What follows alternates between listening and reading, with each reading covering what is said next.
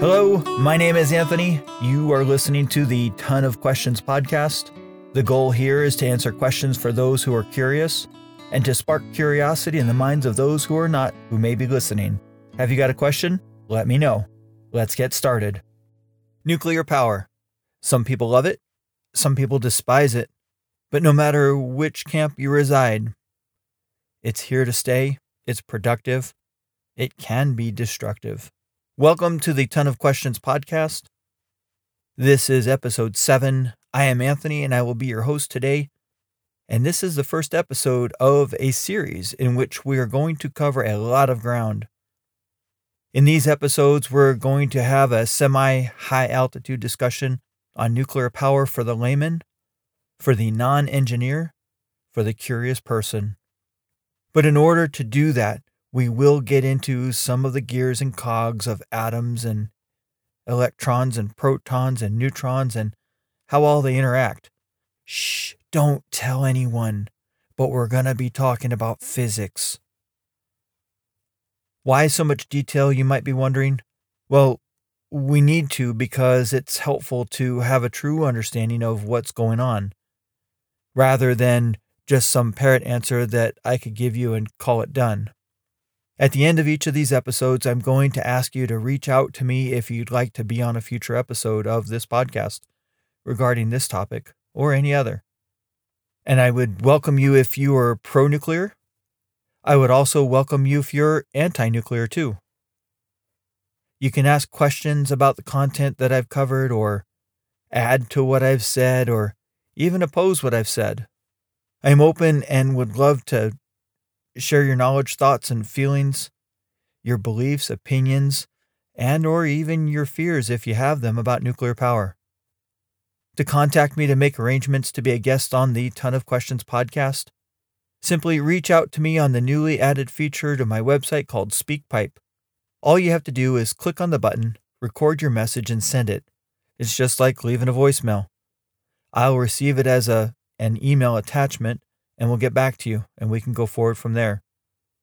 In full disclosure, if you've listened to the introduction episode of this podcast, you are already aware of my position in terms of nuclear power. If not, the short version is this. I have worked in the nuclear field for the majority of my 39 years of my working career, and I'm in the camp that says nuclear power is the safest, most environmentally friendly form of power generation that we have. And in terms of weaponization of the nuclear forces is concerned, as long as, quote, your side, unquote, whichever side that might be, has and controls an equal or greater nuclear weapon arsenal, it will keep, quote, the other guys, unquote, the bad guys in check, and the result will be peace. Believe me, I know that statement can be a very controversial one. Let's get started, shall we? These are the main questions that we are going to answer in this series. Question 1. When I think about nuclear power, the first question that comes to mind is how'd they figure all that stuff out? I mean, we're talking about things that are so small, and at that time, we weren't even sure what, if anything, that small existed. Question number 2. Have you ever thought about how it is that nuclear power can be both wonderfully productive as well as mind-bogglingly destructive? Question number 3.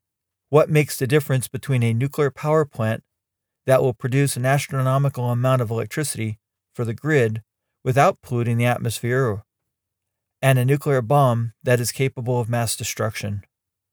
Question number 4. Can a commercial nuclear plant that generates electricity explode into a mushroom cloud that can devastate an entire state like a nuclear weapon could? If you have any of those questions or any other questions about nuclear power for that matter, well, you've come to the right place. I will answer all of these questions one by one, but we must first start out with a little bit of the backstory. From the moment God created Adam, we as humans have been a curious lot.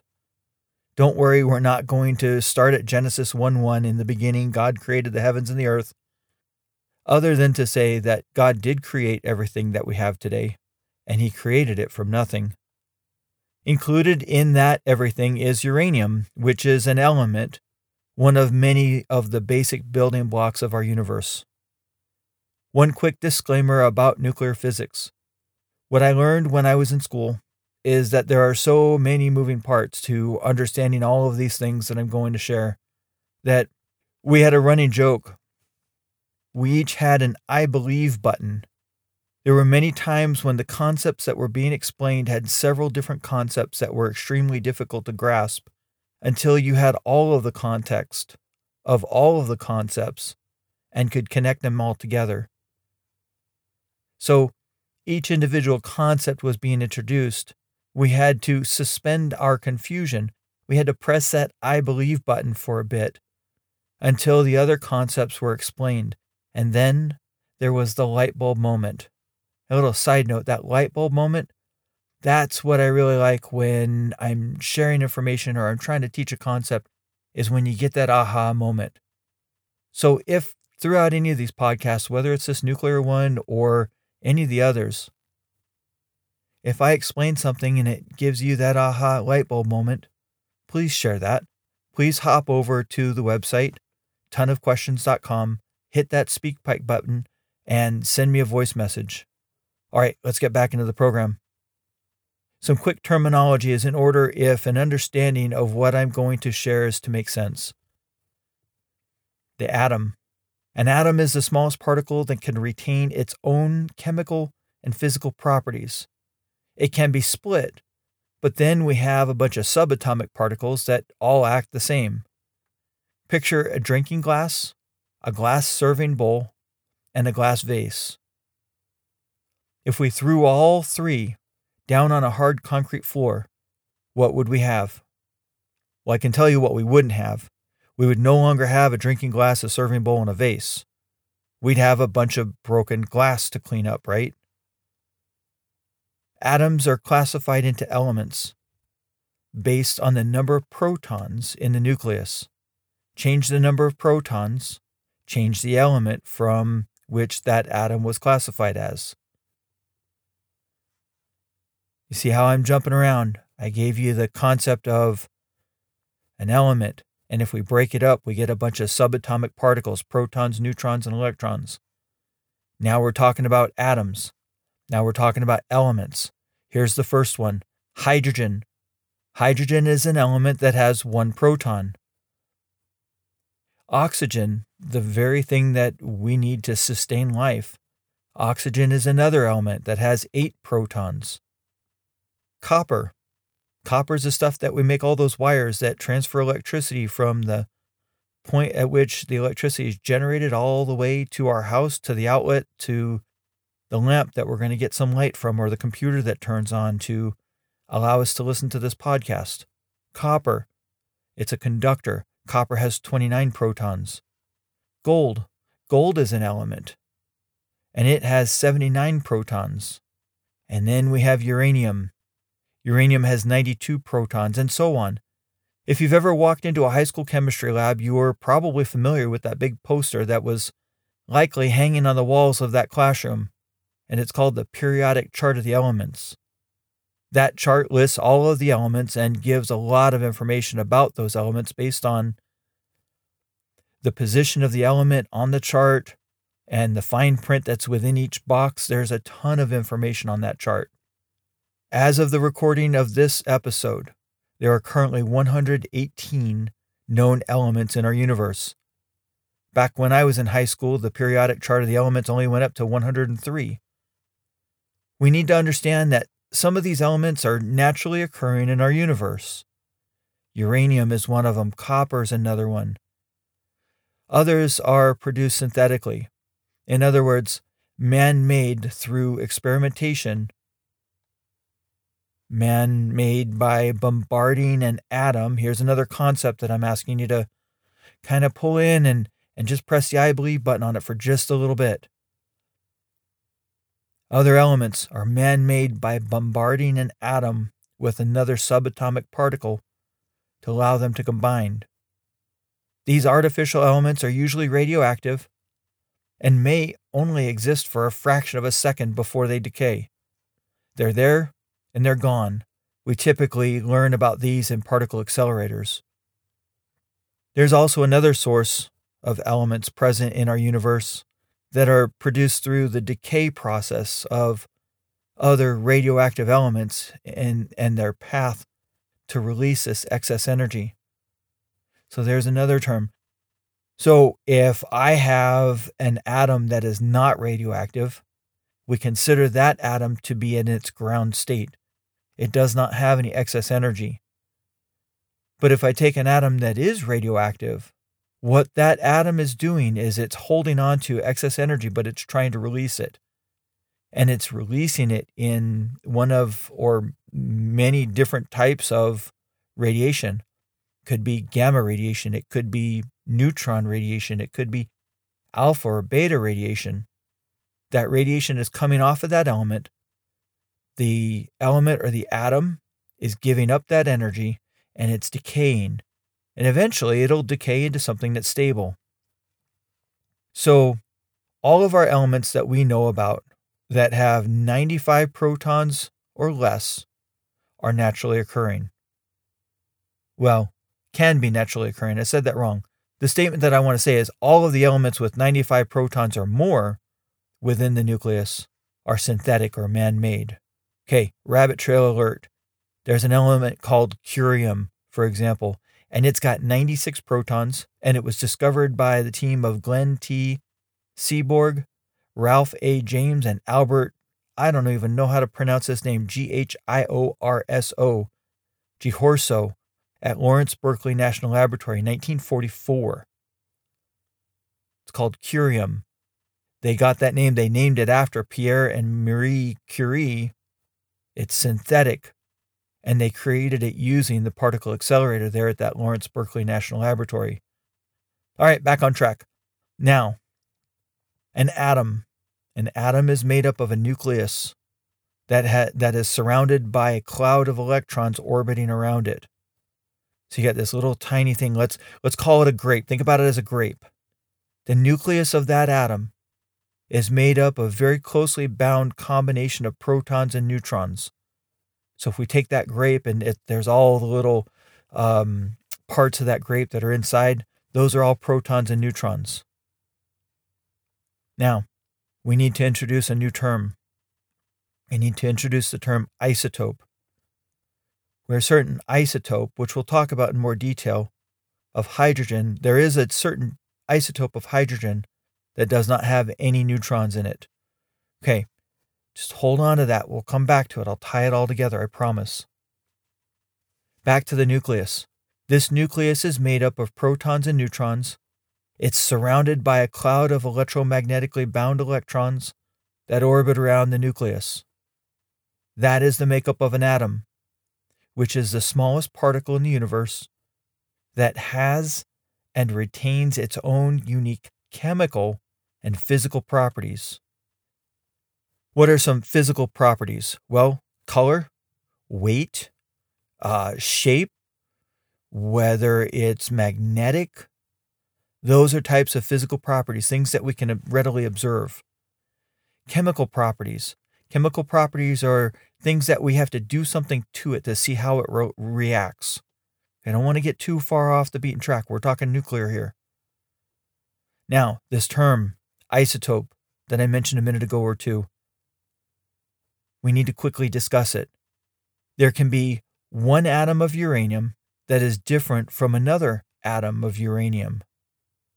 If you've ever heard the terms uranium-235 or U-235, another one is uranium-238, also called U-238, then you've heard about different isotopes of uranium. Another isotope that's thrown around randomly when talking about this stuff is plutonium-239. And it's typically mentioned with a scowl and how it's the, poisonous and highly radioactive nuclear waste.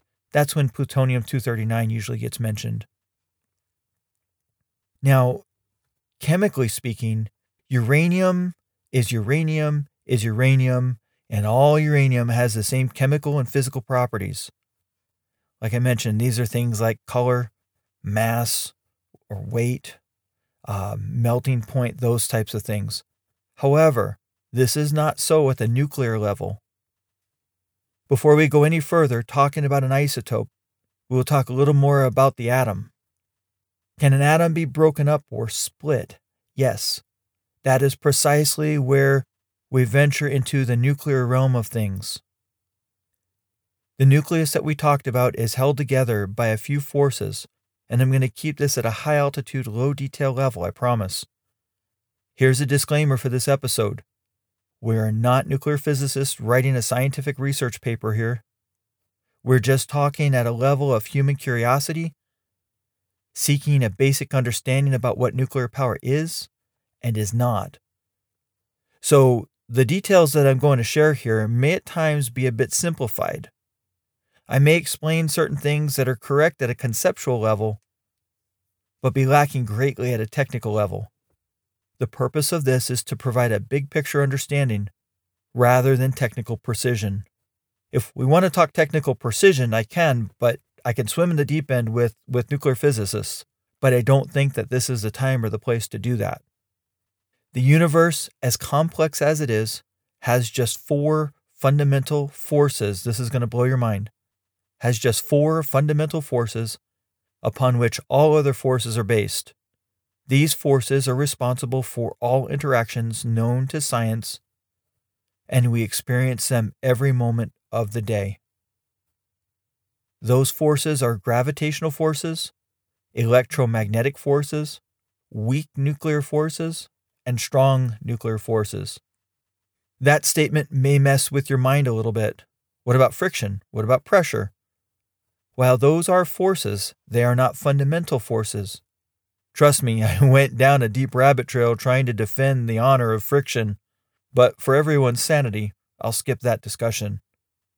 These forces are all in play when we talk about how the atom, and specifically for this conversation, how the nucleus of an atom is held together. There are energy forces within the nucleus that work to hold it together and also try to break it apart as well. If you're curious about this aspect of things, you'll find that it has to do with the electromagnetic forces of positively charged protons trying to push each other apart. Remember the old saying, opposites attract and likes repel? Well, that saying comes from the fundamental principles of electromagnetism that you've probably heard of. Positively charged particles, the protons, will repel away from other protons. Opposites attract and likes repel. That is the dynamic that is going on within the nucleus if there is more than one proton. Remember that within the nucleus, there are protons and neutrons. The electrons, which are negatively charged particles, are external to the nucleus. They're flying around that nucleus. It'd be like if we go back to that grape analogy. All these electrons are flying around that grape. They're in a cloud orbiting that nucleus, and relatively speaking, they are crazy far away from that nucleus. I once heard an analogy or a comparison. I haven't done the math, but the comparison jives with me. If an atom were the size of a professional football stadium, the nucleus would be the size of a grape sitting in the middle of the field on the 50-yard line. The electrons would be orbiting at a distance equal to the row of seats furthest from the field. So, in the nucleus, protons are positively charged. Neutrons. Based on the name, neutron, what charge would you think the neutrons hold? If you're thinking neutral or no charge, then you're correct. When a nucleus has many protons, there is a large force trying to push those protons apart. This electromagnetic force has, relatively speaking, a large range in which it will affect other particles.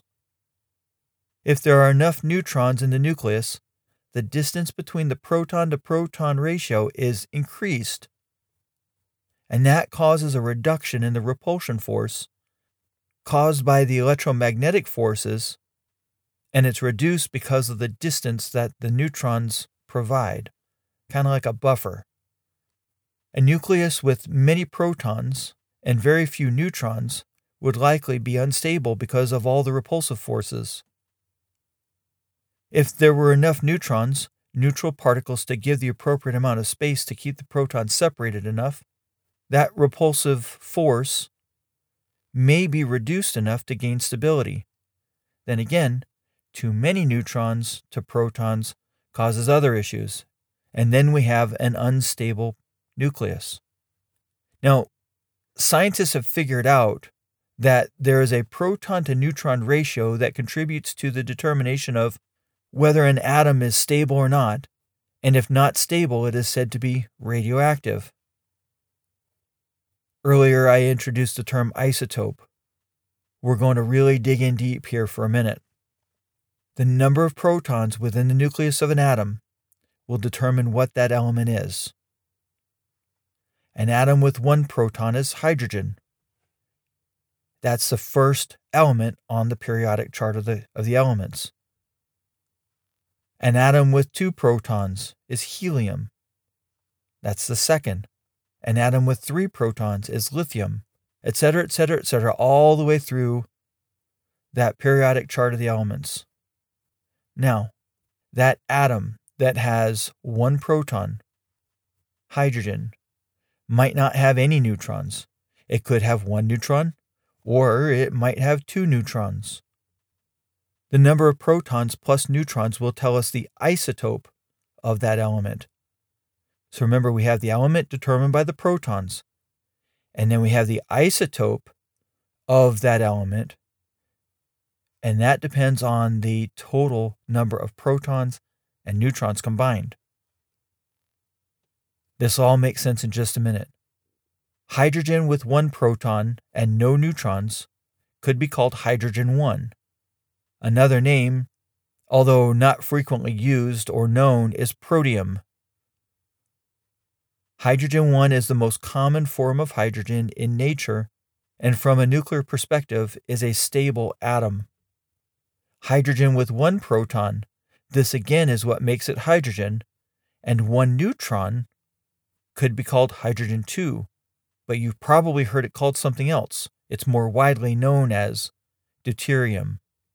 Many associate the term deuterium with the term heavy water.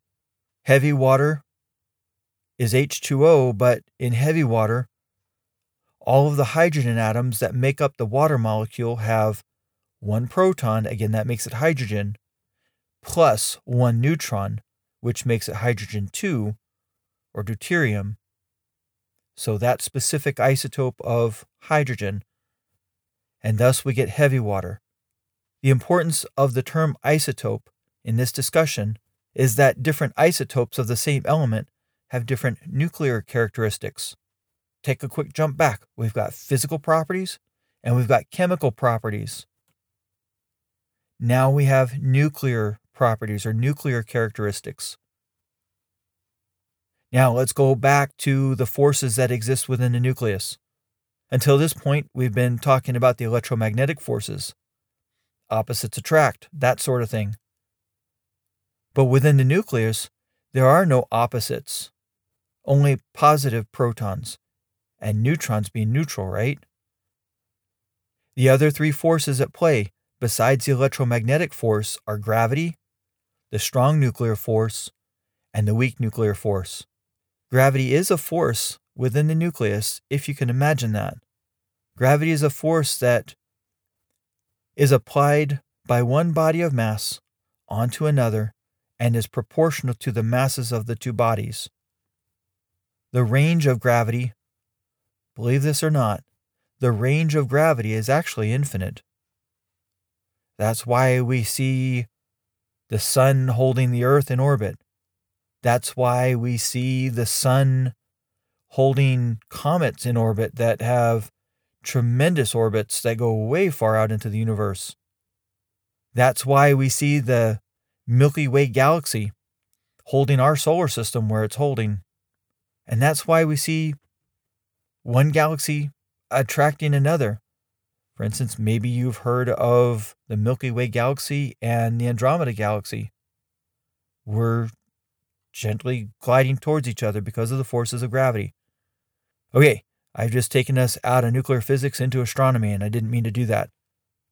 So, in the case of gravity, where we're talking about the mass of protons and neutrons being so infinitesimally low, we will completely dismiss the effects of gravity because it is so minor in this discussion at our level, meaning the non-scientist, curious person. Then there's the strong nuclear force that applies to the interaction between all nucleons, which is just another name for groups of protons and neutrons, so things that make up the nucleus. This strong nuclear force is an attractive force that acts equally between protons and neutrons and protons, and between protons and protons as well. So all the particles, the protons and neutrons that are inside that nucleus, they're all so close to each other that the strong nuclear force is causing an attraction between each of those particles. It's that strong nuclear force that overcomes the electromagnetic force that is trying to cause those protons to repel from each other because of their positive charges. And remember, opposites attract, likes repel. Now, we're going to get into the strong nuclear force a little bit more deeply. It is this strong nuclear force that's an attractive force that overcomes the electromagnetic forces seen in the nucleus due to the repulsion of the positive protons. We've mentioned that. This force is called strong nuclear force for a reason. This attractive force is incredibly, fantastically strong. In fact, the strong nuclear force is the strongest force of all the forces known in the universe. However, the flip side to this force is, as strong as it is, the distance that it has any effect on other particles is extremely short. If you can get just a little bit of distance, that strong nuclear force has no effect. Where gravity, on one hand, has an infinite distance, but is very weak, the strong nuclear force is fantastically strong, but only over a short distance. You could think of the strong nuclear force as having an iron grip, but that iron grip can't reach very far. In fact, this distance is so short that it is believed that the strong nuclear force dissipates to zero, meaning it has no effect, at the distance of the diameter of a proton, which now we're gonna get into some numbers here. Don't run away with your hair on fire. The diameter of a proton, which is 10 to the minus 13th of a centimeter. Let's compare that to something. Let's put it in perspective. The diameter of a proton, 0.0000, so 12 zeros with a 1 behind it, 0.000000000, yada, yada, yada, 1 of a centimeter. That is 0.12 more zeros followed by a 1 of a centimeter. This is extremely small. Let's compare it to the thickness of a human hair. The thickness of a human hair is about 2.5 times 10 to the minus 4th of a centimeter. So that would be 0.0025 of a centimeter. That's a lot bigger than the diameter of a proton.